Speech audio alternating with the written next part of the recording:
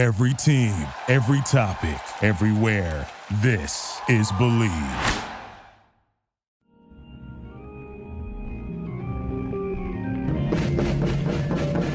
Welcome back to another episode of the Comedy Bureau Field Report. The Comedy Bureau Field Report is a member of the Believe podcast family. That's spelled B-L-E-A-V, and that's why on your favorite podcast platform it reads Believe in the Comedy Bureau Field Report. I've been saying for weeks that I was going to check if that actually says it on your favorite podcast platform. And I guess I would have done it yesterday, but I had a big crash on my bike. I'm fine. Oh, my no. bike is fine. Yeah, it's okay. Thank goodness I wear a motorcycle helmet, because that totally I saw that. did protect my noggin. My wrist was a little bloody, and that's fine now. But yeah, that happened. So I didn't check it. Okay, so maybe next time. But until then, let's get to this week's amazing guest, a true pioneer in the LA comedy scene. Wow. Yeah, really blazing a trail and really taking big swings, the thing that I love. Please give it up for Blake Rossier, everybody. How's it going, Blake? Good. Thank you for saying I'm a pioneer. That means a lot coming from you. Yeah, you're very welcome. I mean, for those who don't know, I mean, Blake, a lot of what Blake does feels like he's going for some sort of world record that doesn't exist. Yeah, pretty much. I do But, like that style. Yeah, he's lived on stage for 5 days, like, what, 4 times now? 3? Yeah, 4 times. Yeah, and each iteration of that had a different objective. Yeah? Yeah. So like the first one, I was in like a little box Mm-hmm. the whole time. Uh-huh. And then the second one, I was in just on a stage performing Right. the whole time. The third one was going on dates the whole time. Right. And then the fourth one was I was chained Mm-hmm. to the stage. Wow. I don't think David Blaine could do most of that. Oh man, the stuff I was definitely inspired by David Blaine. The stuff Yeah. he's done is crazy. I don't understand physically how he does that. He obviously has a team, which makes Right. things easier. Right. But Yeah, and money. yeah, true. Yeah, and he's just like famous. Do you know Danny Jollis, Blake? No. Danny's a very, very funny stand-up. He has a whole bit about David Blaine holding his breath underwater for like an unbelievable amount of time. Yeah. And basically what he did was he just did it. There wasn't any magic trick. He just like trained himself, drowned himself a couple times, like failed on air once and had to be rushed to the hospital. Yeah. I Yeah. remember that. Yeah, it's actually like just a pure feat of endurance. Yeah, like his stuff, I mean, obviously his magic tricks have, gimmick or not gimmicks, but like Sleight of hand. sleight of hand and stuff. But like when he does that's the performance art or like the endurance pieces, those are real. Like that's real stuff. Yeah. Like so pretty blown away. Like he got shot by a bullet, like stuff like crazy stuff, dude. Yeah, stuff that no one asks him to do. Yeah. For some reason that appeals to me as well. My friend the other day was like, after this Craigslist show, he's like, there seems to be a theme that you like to traumatize yourself. Yeah, with that in mind, I was wondering, like, is there like a way that you would either describe your comedy or a label you would give yourself? Because I feel like comedian it's too broad for you. Unless you don't feel that way. Yeah, no, I mean, I kind of do a bunch of different stuff. So like sometimes I'd consider what I'm doing is like clown, but then sometimes I consider what I'm doing like when it's more the Craigslist thing or the 5 days more like just kind of like acting. I'd say it's like, I mean, it's comedic, but like just awkward, uncomfortable, like strange act. I don't really know how I would explain it, I guess. Right. Best way. Yeah. I mean, it seemed, well, tell me if I'm off base, but I feel like there's sort of a similarity in structure to maybe like Curb Your Enthusiasm, where you have some beats and ideas planned out, but you largely just want to kind of weave through a lot of that with Yeah, completely improvised. that's how I feel most comfortable. I mean, I grew up doing theater and I, do acting full time. So like I work with scripts all the time. But my Right. favorite way to produce my own work is like, okay, I want this, this, and this to happen. And I don't know Right. how it's going to happen, but we'll try and get there. Right. So yeah, the loose script beat Yeah. structure is my favorite for sure. But I think you just have a level of dedication that is it's rare. I think the first thing you ever sent to me, Blake, was like you just went out in public in several locations, just cried. Do you remember this? Yeah. Of course. Yeah. So like I asked this a little bit, like, so what is the genesis of that idea, and like how does that factor into like how you just come up with stuff? Yeah, so I think like I get inspired by people I meet and like people I see on YouTube, Mm-hmm. especially like I think like I get inspired by just like real life people, and then I create characters based off them. Mm-hmm. And then the ideas I come up with are just like the next step in that character's I like life. So Right. like with the crying video, Mm-hmm. that was like my one of my characters. Damien is this like bro character who's heartbroken about his ex who dumped him 7 years ago and he still can't get over it. So I was like, well, he would go out and ask for help, Mm-hmm. and then when he gets it, he'd start crying because he's so thankful that someone gave him the time of day. So it's just kind of like a, Right. another step of like, how can I put this guy in a real world situation? And I like kind of towing the line of using, other improvisers and actors, but then also working with real people. And Mm-hmm. that's always been interesting to me, that prank aspect. Mm-hmm. And I use that word loosely because I wouldn't consider a lot of what I'm doing pranks, but I, Right. you know, I like that feeling of working with someone who doesn't fully get it, or they might fully get it, but they're not being told the whole truth about it, but in a Mm-hmm. fun way that doesn't Right. hurt them. Yeah. Yeah. How do you, I feel like there's a lot of gray areas with that. How do you navigate sort of like their awareness of it, the amount of control that you have versus they have, maybe feeling exploitative at all? Yeah, I don't have a lot of trouble like feeling like I'm exploiting them because I always play anytime I do that sort of prank style, I'm Mm-hmm. always like the lowest status character and I make Right. them the hero, I make them feel amazing Mm-hmm. and I let them take the reins. And so really what it is, if it's anyone feeling bad, it's me. Right. And I think that's why my friend brought up that pattern because I like to, if Yeah. I'm going to use, I'm very, I really respect when people want to be a part of my bits Right. and work. And so like when they do and they agree to it, even if I'm paying them, I'm like very, I try and be as respectful as possible, even if I'm in some sort of rudish character. Right. Because Yeah. it's nice of them to do. So. So for those folks that weren't at the Yard Theater over the last week and caught your Craigslist show, break it down as to what happened and like, I mean, yeah, how much was he in on it? Like, what was the process? Yeah, so it was called I Cast Them Off Craigslist, and the the Isaac who helps run the yard, he hit me up to answer your question from before. He hit me up like 6 days before that date, and he's Mm-hmm. like, "Hey, we have an opening at the yard.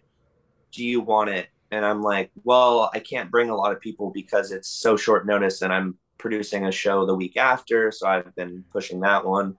And he's like, I don't care. I just want a show. It's better to have a show than no show. So I'm like, okay. And I looked at my idea list. And one thing I've always wanted to do is hire people off Craigslist and do auditions with them. Sure. Like fake auditions, but like still pay them for the audition and make a video out of it.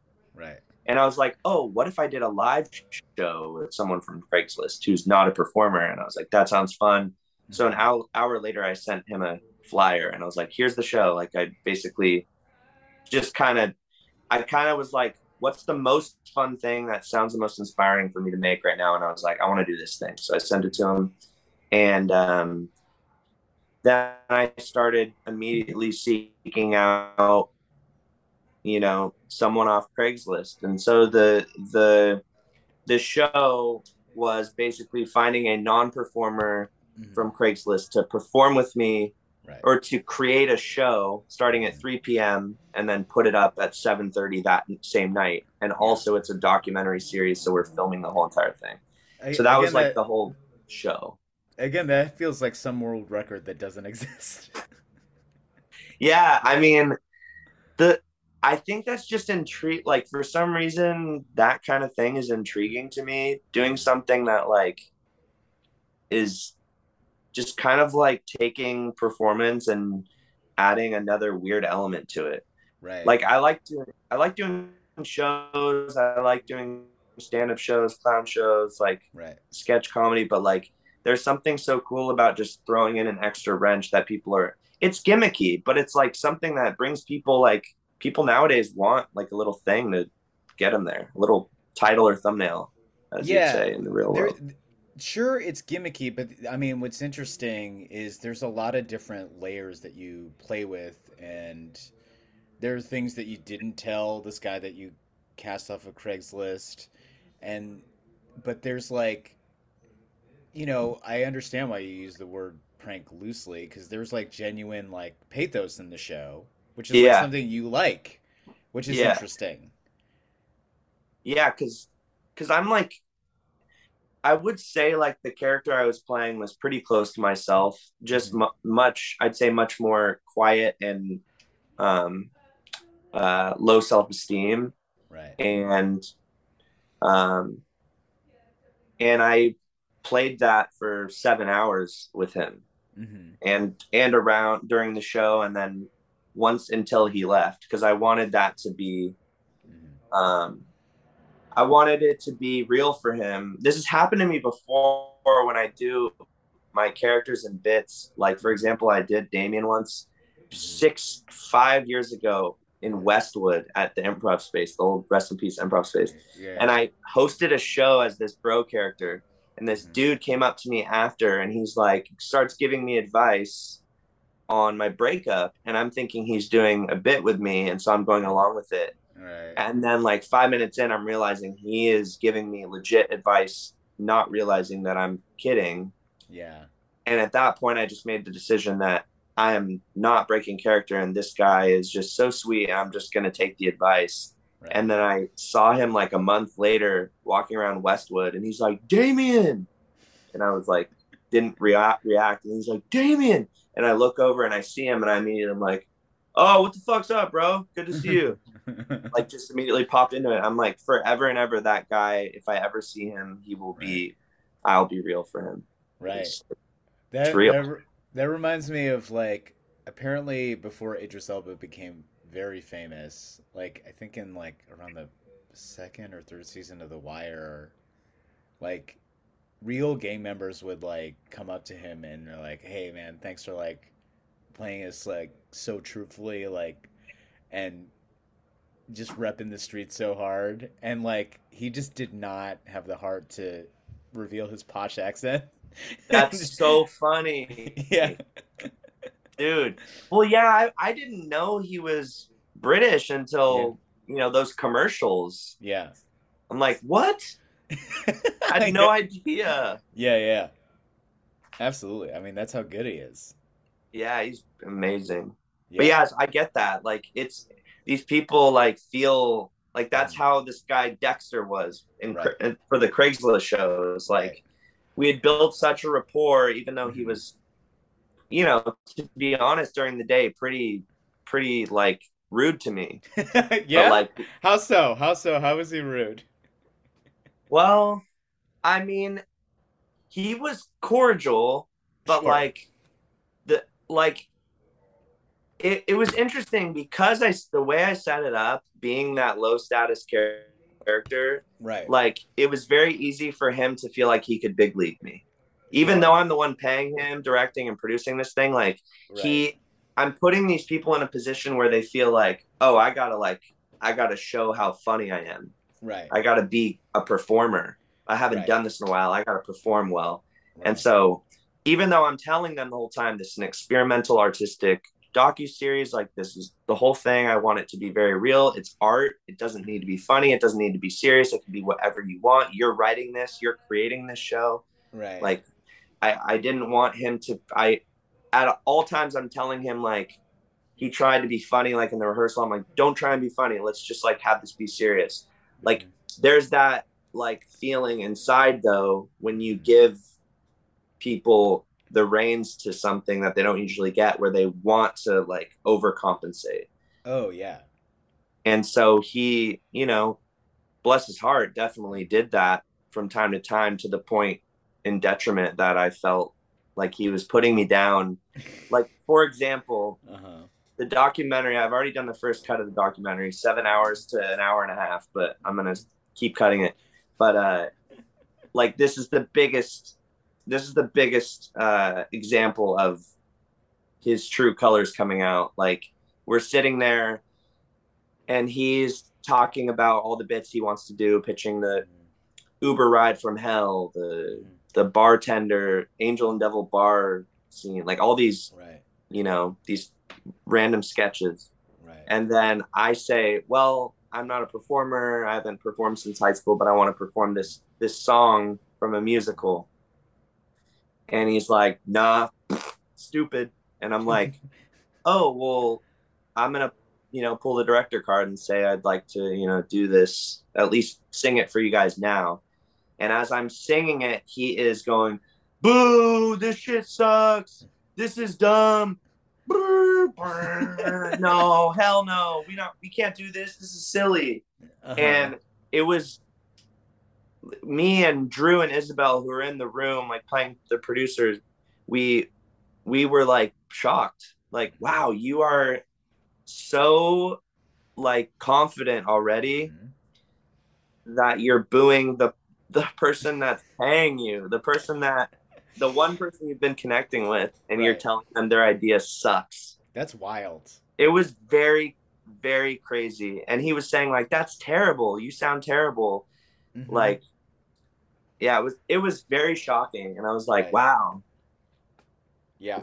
Yeah. So But he when you put it up at the show, you got to do the song, and he was much more. He seemed much more respectful, and then like also, I think you were giving direction to the show, and it felt like you guys had a much more or a much less contentious relationship. yes. Well, things also changed once he saw that I was shocked too. There was like 30 some odd people in the crowd. I wasn't Right. expecting that many people because it was so last minute. Hmm. But and that's partly thanks to probably you posting it in the Comedy Bureau, so thank you. You're welcome, Um man. uh so when he saw the audience and he saw that, he said to me in the back, he said, people paid, I gotta be funny. And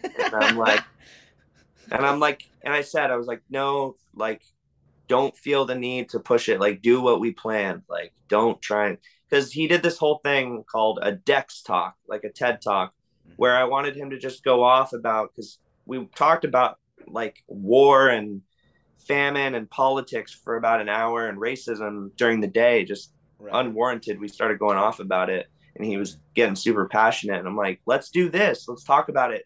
Not Mm-hmm. funny. Like, let's have you do a Dex talk.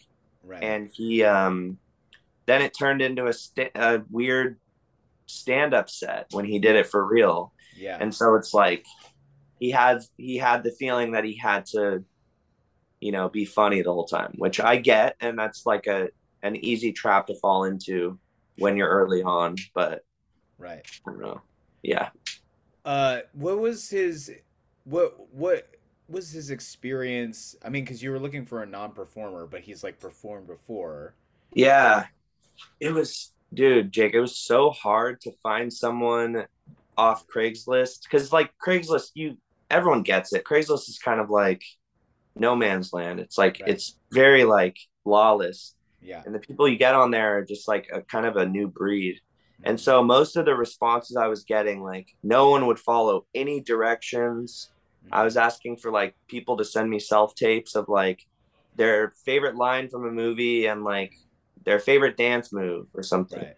And then I'd get like just a response like, check out my TikTok, everything's there. Or Mhm. like, or they'd send me a video of them like doing a monologue or like Mhm. something different. And I'm just like, the responses I was getting were really weird, even to the point that like there was this one guy who sent me 25 emails in a row of like his birth certificate, um, pictures of him from a Playboy spread, Uh-huh. or I mean Playgirl spread from the He's- 80s, a performance of him like performing at the Tropicana in the 90s, like just the most random stuff, like pictures of calendars with like dates circled. I'm just like, oh, this is, I can't use these people. These people are, Is that the guy you said on stage like "fuck you" to the camera? no, different guy who was just like really rude, Oh like no. just kept big leaguing me. And I'm like, dude, this is Craigslist for $100. Like, this isn't, let's be honest what this is. We're performing for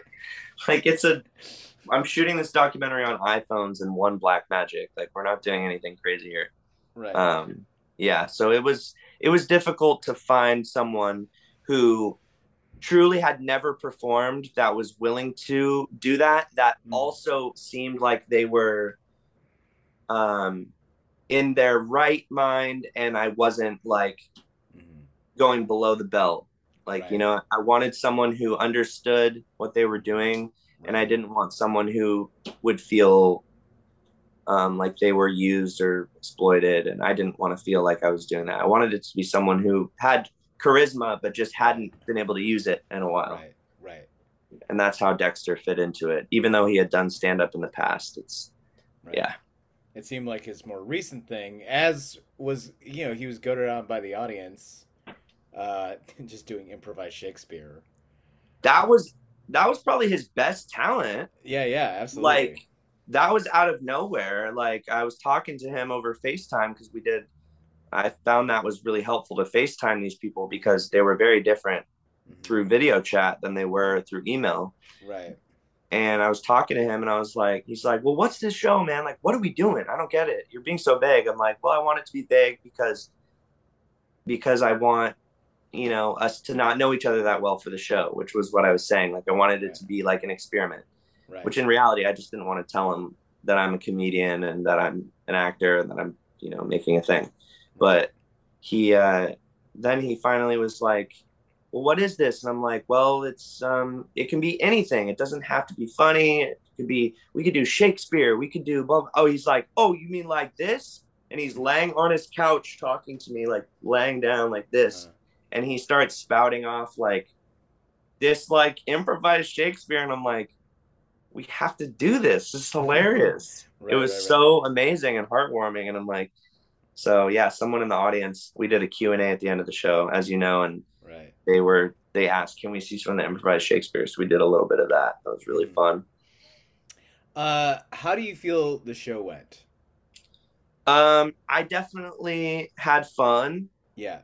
I because I'm always seeming to do this, like when I'm doing the 5 days shows or whatever shows I'm producing, I'm always doing two things at once. This Mhm. show was the show, but it was more to me, I was doing the show for the documentary. Right. So like that was a lot in my head. So if I had to redo it, I would Mhm. hire like two filmers who are just filming, Right. and I don't have to worry about anything, like a sound guy, and just if I had a little bit of a budget, I would just do that. So I don't have to think about, audio. I don't have to think about, Right. all that stuff Right. because that bogged me down. I want to just focus on being this character, being present for this person. Sure. But I think overall the show was fun, and I'd say most of the people in the audience got what was going on and enjoyed it for what it was. Oh yeah, I would say Um, so. yeah, so I thought it was a success. And also, I've been to the Yard. I've performed at the Yard, a dozen or so times, and that's the most packed I've ever seen it. And I was like really amazed. Like, this is awesome. The show definitely there's a something to this show that people like, and so I'm like, whether I do a documentary each time or I just do the show, it's something I want to do again Right. because Well, I it's think it fun. speaks to when you're saying people want a gimmick, people I feel like there is a demand, a desire for to see a glimpse of something real, and of course that word can be thrown around very loosely. And I mean, I think it's interesting how you play with the word real or what is truth with what you're doing. But like, and is there a specific question as to what that is, and is there an answer? I don't know, but I mean, like, because I feel like there's so many layers to the show. Because like, I definitely came to see like, all right, when are you sort of gonna break the fourth wall, and how's that gonna come in? And other than that, I didn't know what to expect. I Yeah. can't imagine that you set expectations for the show because this is completely experimental. Yeah, I mean, we met at 3 p.m. and basically we filmed us, Hmm. meeting again on camera. And then we talked about, I said, well, what kind of bits do you want to do? Let's do a writer's room. We did that, and he pitched his bits. I pitched my one bit, and we rehearsed, and then we did a tech run, and then we did the show, and we had lunch, and all that. Right. And so, like, I didn't have high expectations. I honestly wanted the show to be a train wreck. And in a lot of, I think that's what people came to see. yeah, and in a lot of ways, I mean, I think it was a train wreck in the perfect way. And I think what also came out of it, which is what something that seems to come out of when I produce shows, what I've noticed is there's a cool, like, kind of little glimmer of a message that I learn each time that I think that some of the audience takes is like, with the 5 day shows, it's the generosity of the audience and the power of just like community and how Hmm. cool this, like, we can make something. And then I think that the message of this was like how beautiful it is that two people from different walks of life can come together and create something Hmm. in a matter of hours. And so I think like that was kind of cool and heartwarming. And even though, I'm connecting with him partly in character, it doesn't mean that that experience we had wasn't real and Right. beautiful in a way. So I think there's a lot more to the show, and which was really cool, and I wasn't Right. expecting that. Right. Yeah. That's, one has to wonder with like it, it kind of like bridging comedy and performance art. Like, yeah, are you trying to say something? What are you trying to say? What is like the comedic value of this? I mean, that's what I think of like on an objective level. Look, I had fun, and I think it was the sort of train wreck that you were speaking to that was like fun, and then there was ways there was a train wreck in ways I didn't expect. Like it seemed like there was a rogue camera guy. Yeah. Yeah. And I couldn't. Well, with you, it's like, is this guy a plant? Is he been instructed to be like a dick, or I don't know.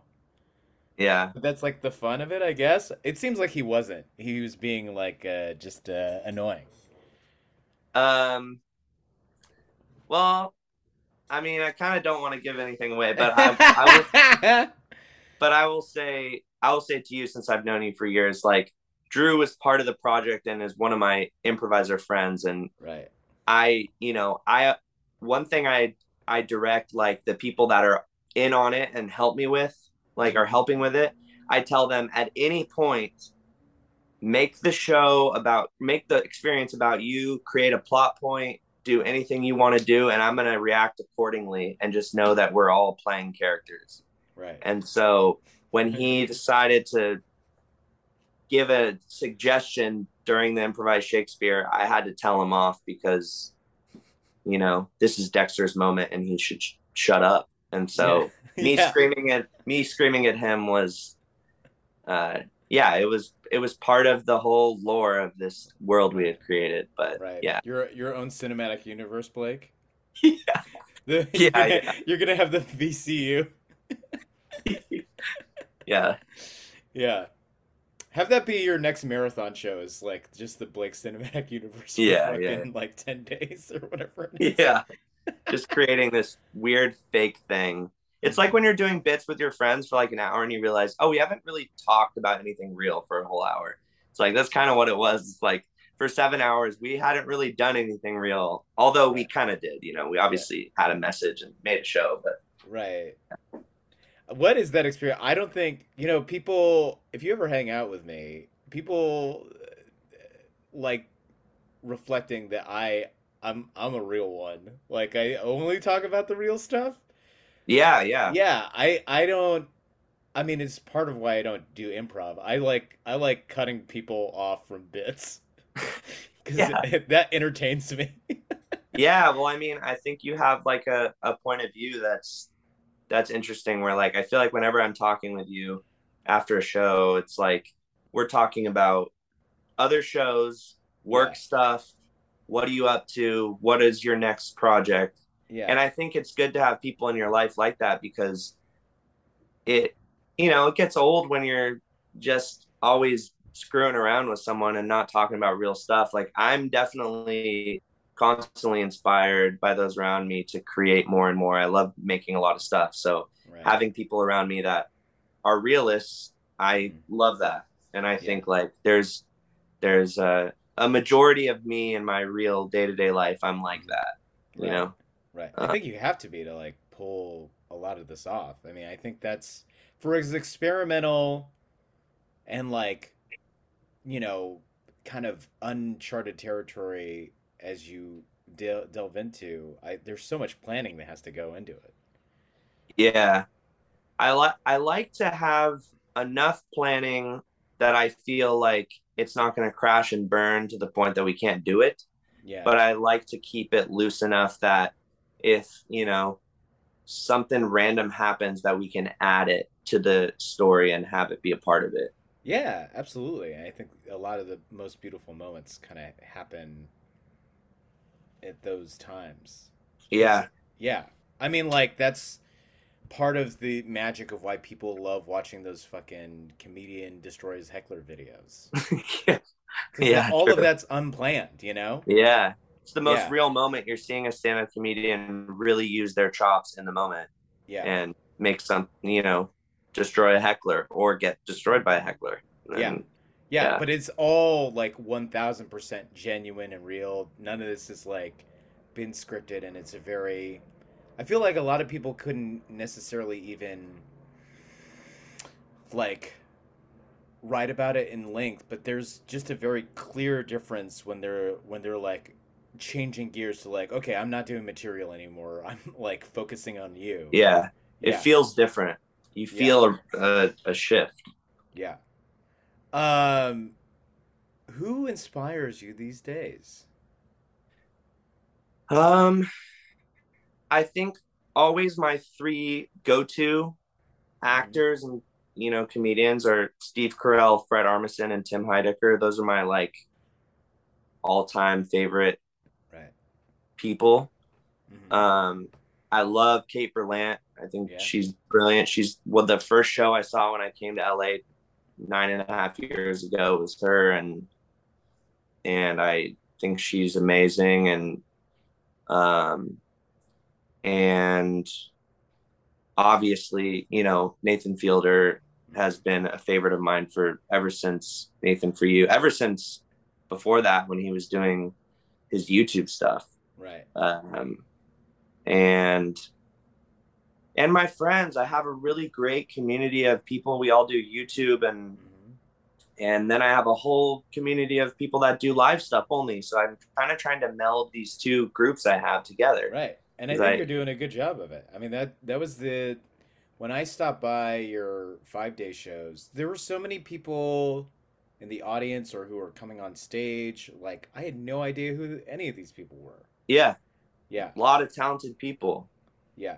And they're just like people that either make a living off YouTube and just either gave up the live stuff or they just never did it and they're so Mhm. funny and I'm trying to get them get on stage, dude. Your stuff's hilarious. Like put that up on stage. People will love it. It'll crush. You'll gain all this cool confidence for live stuff. And then same with like, I have friends in the clown community that I'm like, dude, like put your stuff online. Like just film your bits. Film Mhm. like once you're in costume, film a 30-second dumb video for TikTok. Like Yeah. the power of the internet is insane. So I really try and do my best to get those types of people using the opposite medium because it's so powerful.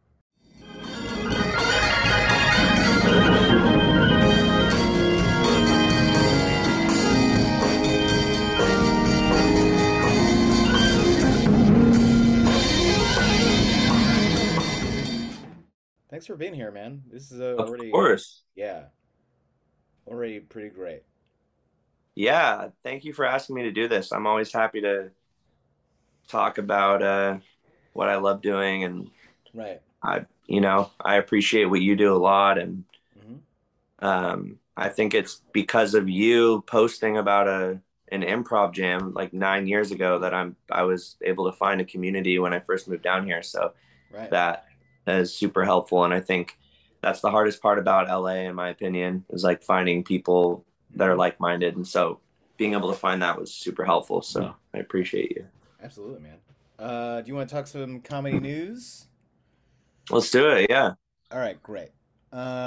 So first off, kind of referencing stuff that we brought up a little bit earlier, the rehearsal, Nathan Fielder's like, I guess thus far in his career, magnum opus, is renewed for season 2, and by HBO. Also, the HBO renewed Curb Your Enthusiasm for season 12.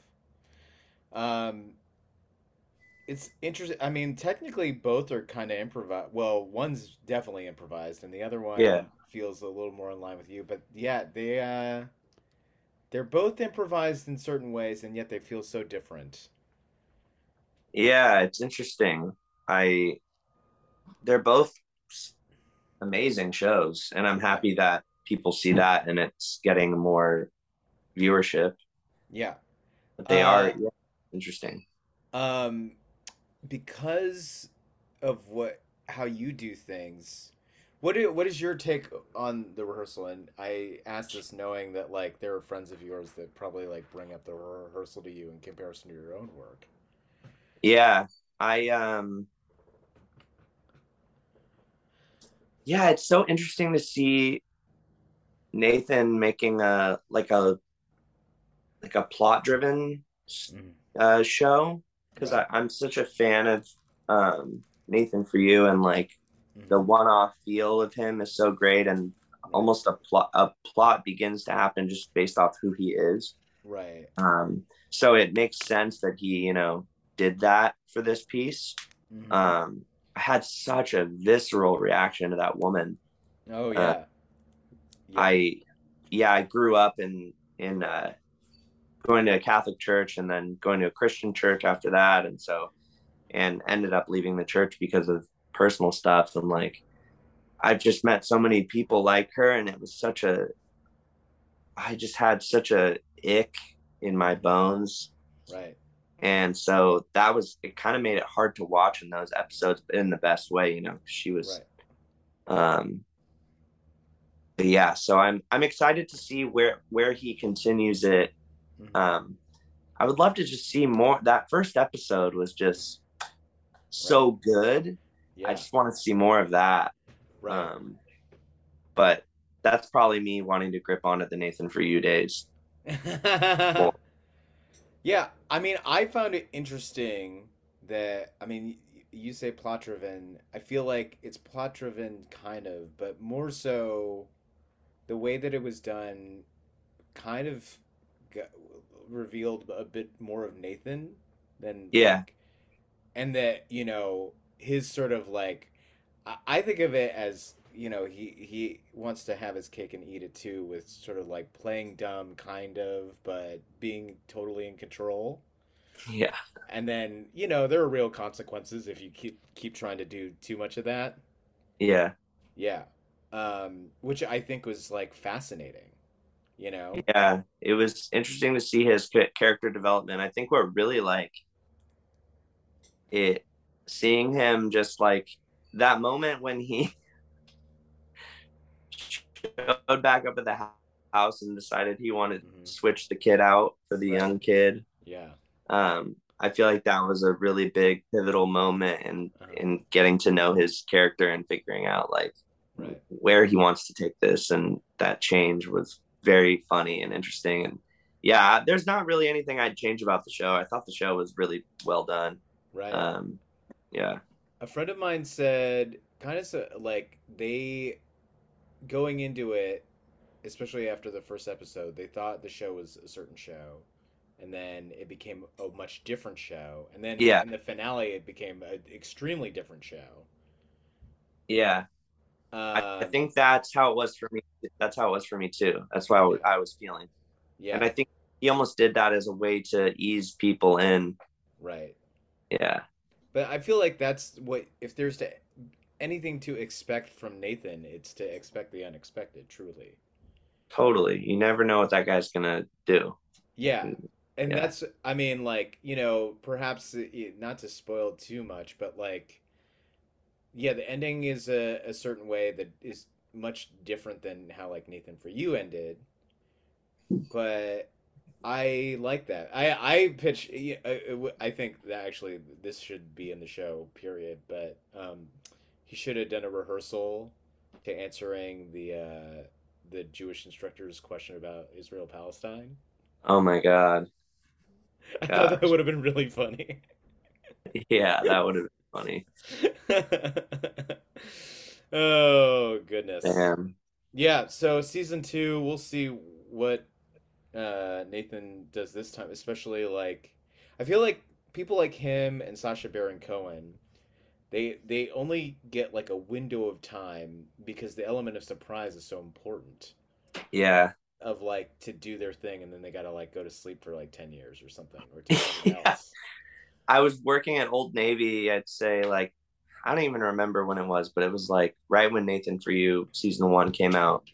And he like walked up with a stack of shirts and I like at the checkout line and I'm like checking out his stuff and I'm like, hey, I just want to let you know, like I love Nathan For You. I love your YouTube stuff. I love what you do.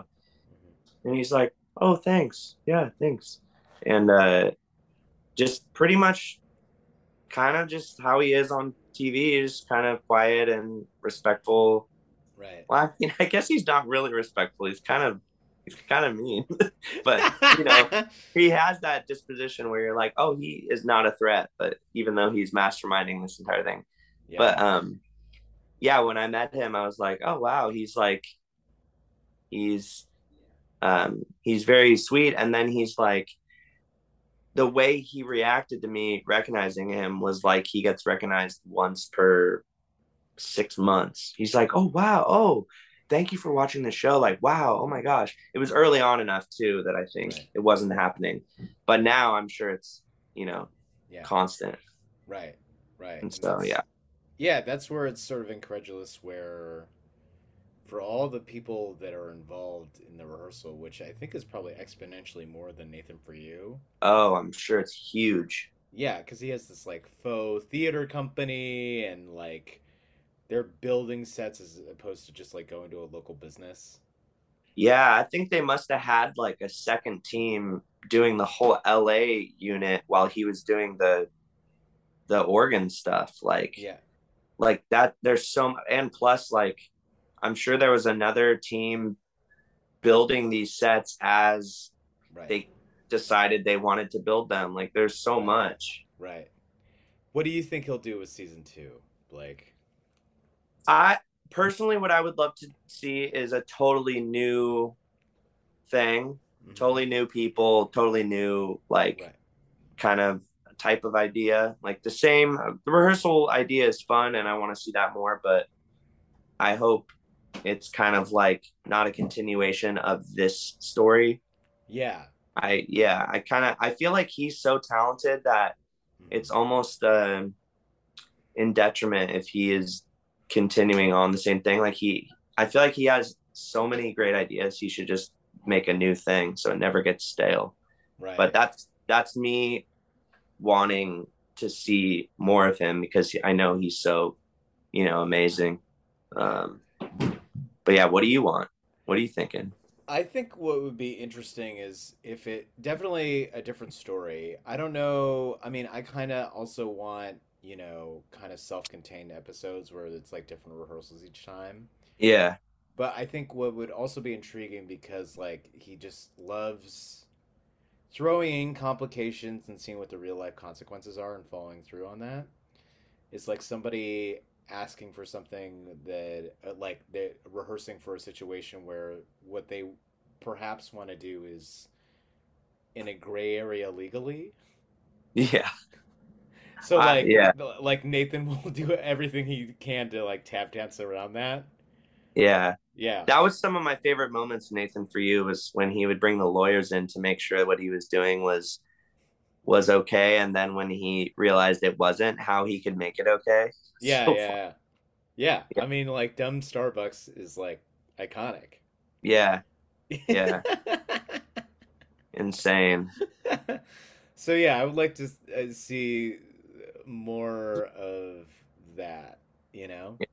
Um Also, I mean, they kind of touched on it because there was like his whole Jewish identity, but yeah, more maybe a reference to Summit Ice, just like some plug for Summit Ice jackets. Yeah. I would love to see more Summit Ice in the world. Hilarious. Yeah.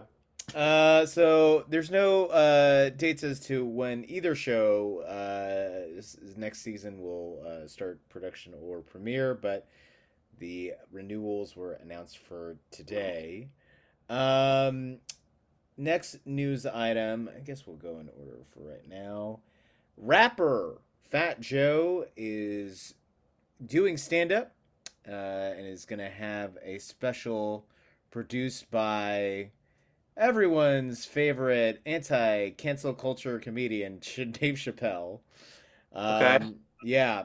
And, it says it's going to focus on the rapper's life, so maybe it's more akin to a solo show. This seems like there's an uptick where it might be becoming a trend because earlier this year, Ti, the rapper Ti, started to get into stand up. Really? Yeah, and he's not good. Oh no. Yeah, surprise, surprise. You know? Oh no. Yeah, yeah, yeah. Well, it's hard. It's like I feel like the word relatability gets so thrown around that it's misunderstood in its purpose in comedy, but he's definitely not relatable. Yeah, I mean, I don't. Yeah, I Yeah. remember the only thing I really remember about him is when he tried to change. He tried to change his name, or he did change his name to Q-Tip, or he Oh, wanted to go by Tip the instead of oh Ti. oh yeah, it can't be Q-Tip because that's like a actual rapper from like Tribe Called Quest. Oh, never mind. I don't know Yeah. shit about it. Yeah, well, I mean, that's the weird thing is, I feel like a lot of if you want to call it humor, that finds itself in rap, whether it's in like those weird sketches they have on albums or like Yeah, yeah, it's sort of just like the bars they spit. It comes from so much hubris that is playful with like a beat, but when you take away all the production value of that and then you put it on a stage, it just feels braggadocio in a way that I don't like. yeah, yeah, yeah. True. I mean, unless they're really great actors and they can make it obviously funny that they're bragging, and then that's funny. Yeah. But yeah, I don't really want to hear jokes about millions of dollars. Money, drugs, and bitches. Yeah, I don't know. I won't relate to that because No, no. I don't know that I feel like that's such a mentality that's left in yesteryear, even though that's obviously plenty of guys are obsessed with that still. yeah. Yeah. I mean, maybe I'll love the Fat Joe comedy special for the reason I loved my show is because it's really bad and so Yeah, you'll see Dexter Davis in Fat yeah. Joe. Yeah. Yeah. So I don't know. Right. Is there a rapper you would actually like to see do stand up or do comedy? Oh man, I mean, my favorite rapper of all time is I'm from the Bay Area, so I love Too Short and Sure. E40. Yeah, yeah, I yeah. mean, they're both just interesting people with like crazy upbringing. So I think I wouldn't necessarily want stand up. I would just want to hear them talk. But like, Right, right, I'm sure they have funny takes on stuff. right. I'm sure they Um, have great stories. I think that's what probably most of this would be, is like just stories. yeah, just Yeah. talking about the crazy days and them coming up and everything. What about you? Who would you like to hear? I would like to hear Aesop Rock. Okay. I'm all about the indie rap pretty much. Okay. Before Aesop Rock is he's actually been credited as having technically based off of the work that he's published, a bigger vocabulary than Shakespeare. Whoa. Yeah. Damn. And like there's so much like nuance and meta weird like fun stuff in his rap that he's like just a funny, weird, interesting guy that I think like he would see your Craigslist show and he like, "Oh yeah, I get it. I'm into this." That's awesome. Yeah, yeah. But I love A$AP Rock's rap. I Run the Jewels is like, you know, they're a big deal now, but Yeah. LP one half of it. I've been following LP for like 20 years. That Yeah. guy has sounded like he's like made rap that it sounds like from the future, and it still sounds like from the future. It's amazing, and that guy is also like kind of funny as well. And I just like there's less hubris in indie acts that stay indie. Yeah, definitely. Yeah, that I think like offer up a better potential for humor. You Yeah. know, like I definitely don't want to see Kanye do comedy. I don't want to see Kanye do anything No, ever. no. I think it's actually, you know, I think this is like 5 or 6 years ago. Bill Burr had this bit about like, thank goodness like Kanye is black. Like, imagine that sort of like that guy as a white guy, and just like having Uh, the privilege of a white guy doing all that. yeah, be a monster. Yeah, I mean he is already. Yeah. Yeah, and but yeah, I don't want to see him. I mean, I wouldn't want to see. Oh, I'm trying to think of like a big rapper now. I'm so disconnected from like top 40 or anything like that. I wouldn't want to see the Black Eyed Peas do comedy. I kind of want to see the Black Eyed Peas all together trying to do comedy at once. Yeah, well, for the same reason you would want to see this Fat Joe, like Yeah, it yeah, would be bad. yeah. Who am I actually interested in seeing do comedy? Yeah, I get what you mean. Yeah, no, I mean, unless Fergie wants to explain like her fucking London Bridges song. Yeah, yeah, Yeah, yeah, I don't know that it would genuinely, or it was a whole special of like, yeah, why did we sell out? yeah. Why did we? Yeah, Yeah. what? Yeah. How did we create a song with the R word and get away with it? Yeah, Like what? timing must have been a big part of it. Yeah, they quickly changed it to let's get it started, but Yeah. for a while there it was Hmm. yeah, I was really shocked Yeah, for that. sometimes when you are at a comedy show and they're just like having a playlist like before the show starts, you'll hear it and it's the original Yeah. version. You're like, You're like, whoa. whoa. Whoa. Yeah.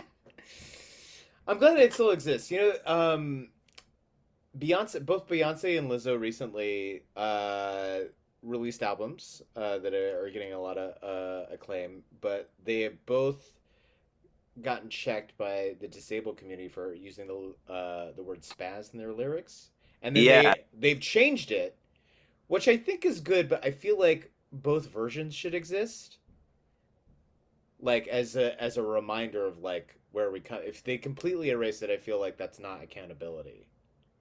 Yeah, I mean, that's wild. How crazy like that it's That's come crazy to. that you can even just do that, you know? Yeah, like people can like band together and get like an album forever changed is Right. crazy. Or that they would even entertain the idea of doing it. Like once it's like published. I mean, well, that's the thing with it being streaming. It's not like you have to recall millions of CDs or Yeah, true, cassettes. true. Wow, that's But wild that they're doing that. I didn't even know they both used the word spaz. yeah, both of them. And they I both haven't like yeah. I haven't heard that word in 10 years. How did they both use it? And like, I I don't know. I don't never. know. I don't know. It's the Illuminati, dude. It's all a ploy.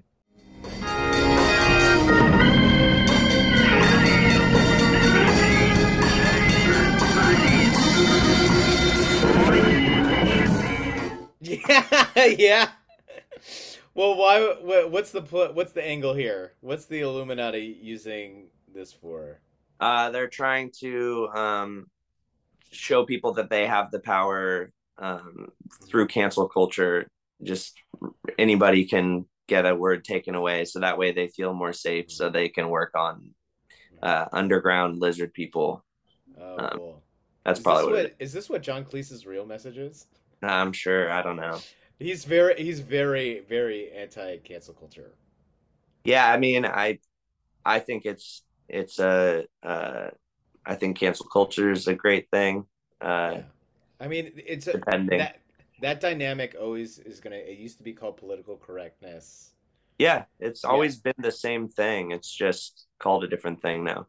yeah, and I keep telling people, just like you, with the license of art and comedy, can do and say whatever you want.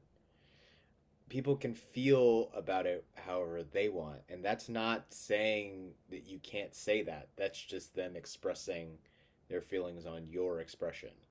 Yeah, people can do whatever they want. They just need to suffer the consequence if they do something people don't like. Yeah, That's really what it is. yeah. And so when You're people still a whine, person and you still exist. Yeah. yeah. So when people whine, it's like, well, you just don't like that people didn't like your stuff. Yeah. Yeah. It's like people didn't like your joke because they didn't like certain parts about it. Sorry. Like make okay, that's it. Yeah, make a better joke. Make a different joke without those words, and maybe people will like you. Yeah, be I don't know, a better comedian. Yeah. Have Yeah. more intelligence and Hmm. a wider range of ideas. Yeah. Were you ever big into Community, Blake? The show? Oh, you know what? I think I've watched a total of 2 episodes in my whole life. So no. Yeah. Also, as I guess I don't know that anyone would ever come at me really, but yeah, same.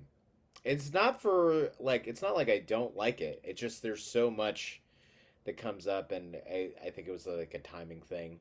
I think Yeah. I'll get around to watching all of it at some point, especially because Dan Harmon has confirmed that they are writing and pitching around trying to sell the actual movie because for a long time they tried to manifest this idea that they would get 6 seasons and a movie out of the series.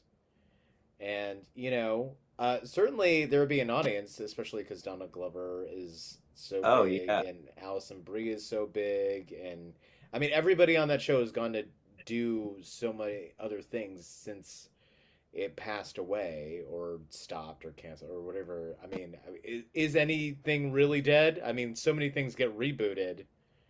Yeah, that's all we do. Yeah. I mean, they're rebooting. This isn't even on the outline. They're rebooting Ferris Bueller's Day Off. Like remaking They're like going to him make now or they're going to be, yeah, now, and it's going to be a TV series. oh. And I don't, I'm not into it. I mean, I guess my outlook on all this stuff is like I'm a huge Star Wars and Indiana Jones fan, and Uh-huh. like I'll never get upset them making infinite amounts of the stuff I like. It doesn't ruin what I liked before, but Oh no, I it's agree with that. yeah, Yeah. it's but it is kind of like sometimes I'm like, why are we dumping all this money into this thing? And Ferris Bueller's Day Off reboot. I don't know. I don't know if I'll watch it, Yeah. to be honest. We'll Well, because see. I think that's different than Star Wars. Star Wars feels like a legit universe. I don't need like a Ferris universe. Yeah, true. Definitely Yeah. true. Like I love the story as it is like self-contained. Yes. Yeah. It doesn't we Uh, don't need to meet Cam's dad. We don't need to like, see what happens with like we know that Ferris and Sloane get married. Like I don't want to see that them arguing having kids or whatever the fuck they do. Yeah. Yeah. Yeah, that's a Whereas good point. whereas Star Wars, there's already there's there George Lucas came up with so much lore, and then there's all this stuff that Disney called apocryphal that is like Star Wars mythology, and there's so much to draw from, and like I mean, obviously, with the amount of TV shows that have been released through Disney Plus and are going to be released with, I'm sure Kathleen Kennedy has a new trilogy planned as to where it falls in the Star Wars timeline. I don't know. Yeah. Yeah. But I mean, there's a lot to mine there. I mean, like, you know, I who was the first Jedi? I think that would be interesting. Oh, I think that'd be really interesting. How did it all begin? Yeah. But I'm Yeah. not really interested in what Ferris Bueller did 10 days later. Yeah. On the day he isn't off. Yeah. Ferris Bueller's Day On, the reboot. Yeah. What's he do when he has to do stuff? Yeah, I was saying this to somebody earlier this week. Like, as much as I enjoyed Top Gun Maverick, I like what would we live in a much different world if it just bombed? Like, oh, we can't keep mining IP anymore. Yeah, I didn't see it, but they said they loved it. People loved it, right? It for something that on it definitely just is what it promised. You know, Yeah. it's this like sort of purely fun popcorn fueled thrill ride Yeah. that is very much like, you know, I mean, there can't be anything that's more of a Tom Cruise vehicle than Top Gun. You know, are you gonna get anything out of it? No. And I mean, it's funny to me. Before COVID, there was actually controversy surrounding the movie because uh, Tom's character was wearing a leather jacket that had a patch that had Taiwan on it, Mm. and that threw in possible like it not being released in China. Oh, wow. Yeah, because they don't even like acknowledging that Taiwan exists because they're fucking children. I mean, what a childish like. Oh, I'm just like I feel like foreign policy is like, no, you don't exist, and then if anyone acknowledges you exist, then we don't do business with them. That's crazy. That's a quite a choice to make. It is. And so then COVID happened, and everyone forgot about that, and then they like it's not anything that's in the movie, and then also like it's not even clear what country they're trying to attack or like destroy like a key nuclear threat from. They're like Hmm. everybody's faceless, you know, so it's very clean and like PG friend. I don't even know what the movie's rated, but I wouldn't be surprised if it's PG. Wow. Yeah. I mean, that I don't hate the idea of them making it not like a specific place. It doesn't, that's probably like kind of the safest way to do it nowadays. Sure. But it is a like a pure escapist sort of fantasy. Yeah. But like, you know, movies like Nope, which I don't think is a perfect movie either, have to be so good for there to be any interest in studios giving money for original movies. Yeah. It does seem kind of backwards nowadays Yeah. how difficult it is. It's the same thing. I've talked about this with some friends about SNL. Hmm. I've I've um I've made the decision in my head that I think it's easier to get on SNL as a celebrity host than it is to get on the cast. Yeah, it is. And that to me seems like the antithesis of what that show actually is, which is like a funny group of weirdos making fun of, America or the world. Yeah, yeah. So yeah, I'm kind of like, damn, that show is like so hard to get on. Um, like just get on as a celebrity host. It's easier nowadays. It's crazy. It's like, yeah, Yeah. Who knows if yeah, Chappelle would have ever gotten on SNL without like, you know, being a famous stand-up and then creating a Yeah. reality show. Yeah. I think that we're gonna cut off news there, and I want to get back to you. So, you talked about how you're like bridging two worlds, like live performance with everything that you do. That's sort of like clown and performance art or sketch, so like stand. I mean, I feel like you dip your toe in a lot of things, even in that. And then there's the whole YouTube world, which does even now still feel separate with like TikTok and formerly Vine. Yeah. So like what is that I mean, what does that space even feel like these days or what I mean like I admittedly I don't watch TikTok mostly because my roommate has only sent me the worst of it and I'm just like I don't even want to dive in Yeah. this. Yeah. I don't care about dogs doing weird stuff or babies falling. Yeah. It's a lot of that. I mean, the internet is still awesome. I mean, I love the internet. I love internet videos. I think like the group that I create stuff with is really like we're really lucky to, Mm-hmm. make cool stuff. Mm-hmm. There's a lot of YouTube that's uh challenges and reaction and uh drama news. And I think, there's not a lot of sketch comedy or funny, like produced videos Mm-hmm. and creators left on YouTube. And so the fact that I get to be a part of that, I feel really lucky. Um, and we all, support each other and Mm-hmm. help each other make stuff. So it's really fun. Right. Um, so that feels fun to be a part of still. Mm-hmm. I do a lot of live streaming on YouTube, which barely anybody does. Mm-hmm. And so I've created a really cool community through like, during the pandemic, like creating a live show through Mm-hmm. my YouTube channel, just really bare bones, playing guitar and Right. characters and jokes and stuff. And Right. that's what kind of got me to end up doing the live stuff post pandemic Right. with my audience still watching it through stream. Right. Um, Yeah, that the was the 5 days. crazy thing is like you living in a theater for 5 days and then also manning the live stream.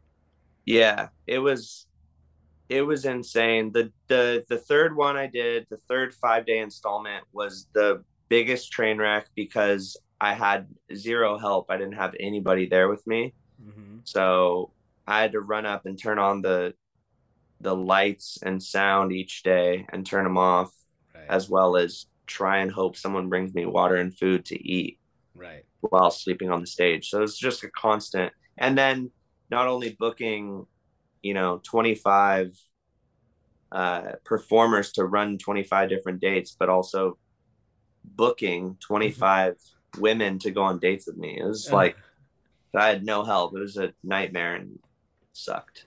And that was a bad train wreck. That was not fun. I think people still loved it. Right. People still loved it. Um, Well, because the but through line is that you're still like genuinely, whether you're in character or not, you're genuinely reacting. yeah, I Yeah. mean, I'm in the moment as myself or a close version of myself. Right. And it's real. Mm-hmm. I'm actually thriving or suffering or a little of both on the Mm-hmm. stage either Right. way. Right. So If okay, so money's no object, and you get to be on I don't know HBO Max. Take your pick. yeah. What do you do? What show would you make Yeah, or I mean, special? I think about this all the time. I would love to live in a glass box in front of the Chinese theater for 5 to 10 days, Mm-hmm. have security around me and perform with different people in the box, Mm-hmm. make a documentary, a feature about the experience, interviewing Mm-hmm. people and basically living in the eyes of the world Uh-huh. um, for an extended period of time. Be really fun. And then also I have, a feature and a pilot, like a Mm-hmm. season Right. created and written of like a mockumentary style show that I would love to do. Right. I love documentary and mockumentary style stuff, so that's always fun. And Right. I'd also one of my dreams is to be on a live sitcom. I really love like multicam stuff, and I love performing live. So closest to it is being in a sitcom of some sort. Well, I would love if you were the person. That'd be great if you were the person to upend multicam in a way that is I would actually want to watch because I feel like so much of multicam sitcoms are so canned I and know. and formulaic and paint by numbers that I don't care. I know. It's like it's such an awesome. It's so weird because people love going to a play, like they think it's the most groundbreaking thing ever. Yeah. But then you film it with 3 cameras and add laughter, and it takes away all the authenticity of it. So it's like, I think there's a way of, like, I think there's a way to do it, which is don't add fake laughs or fake reactions. Just have an audience actually reacting realistically and use that audio. Because it's like when you go to a show and people are reacting in the moment to what's happening, it's like, and you hear it on video, it's cool. It's a cool feeling.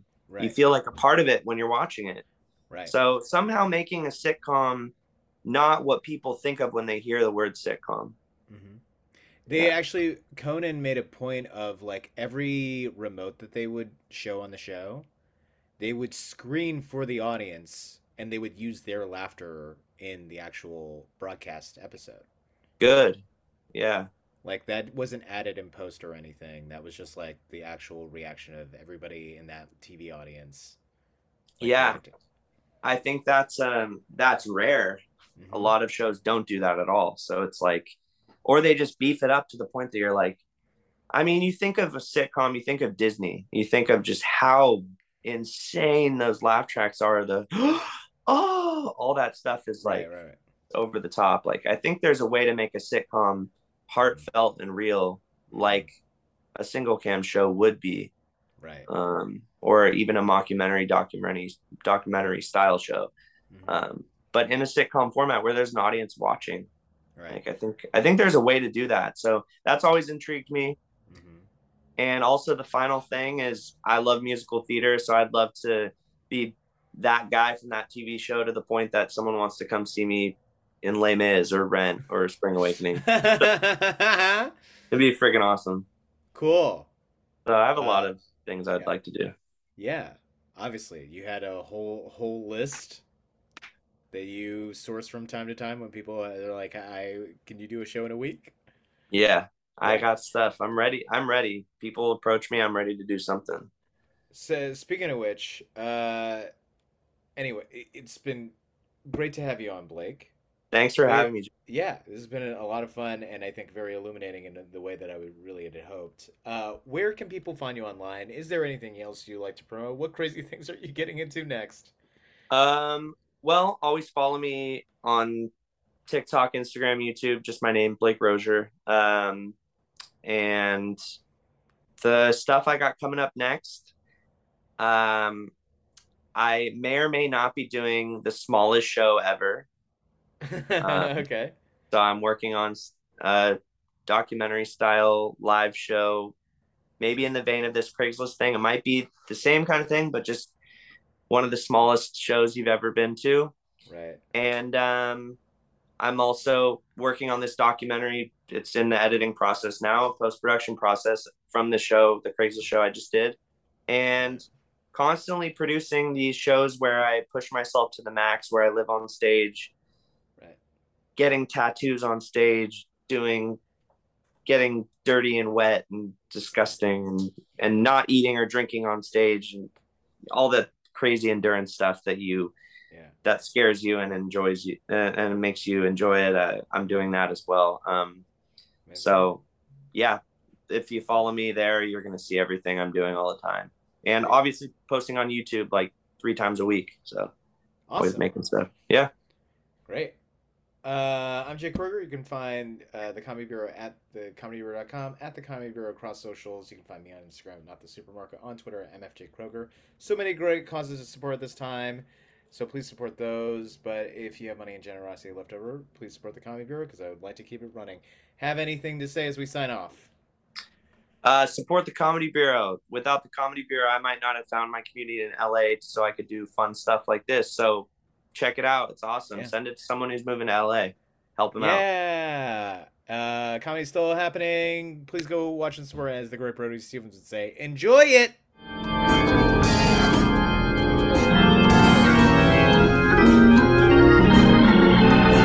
Comedy Bureau Field Report is recorded, produced, and edited by Jake Kroger. Music by Brian Granillo. Artwork by Andrew Delman and KT. And part of the Believe podcast family.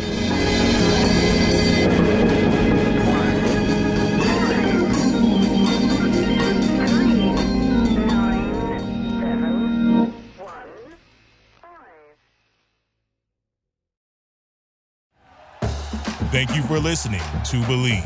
You can show support to your host by subscribing to the show and giving us a 5-star rating on your preferred platform. Check us out at Believe.com and search for BLEAV on YouTube.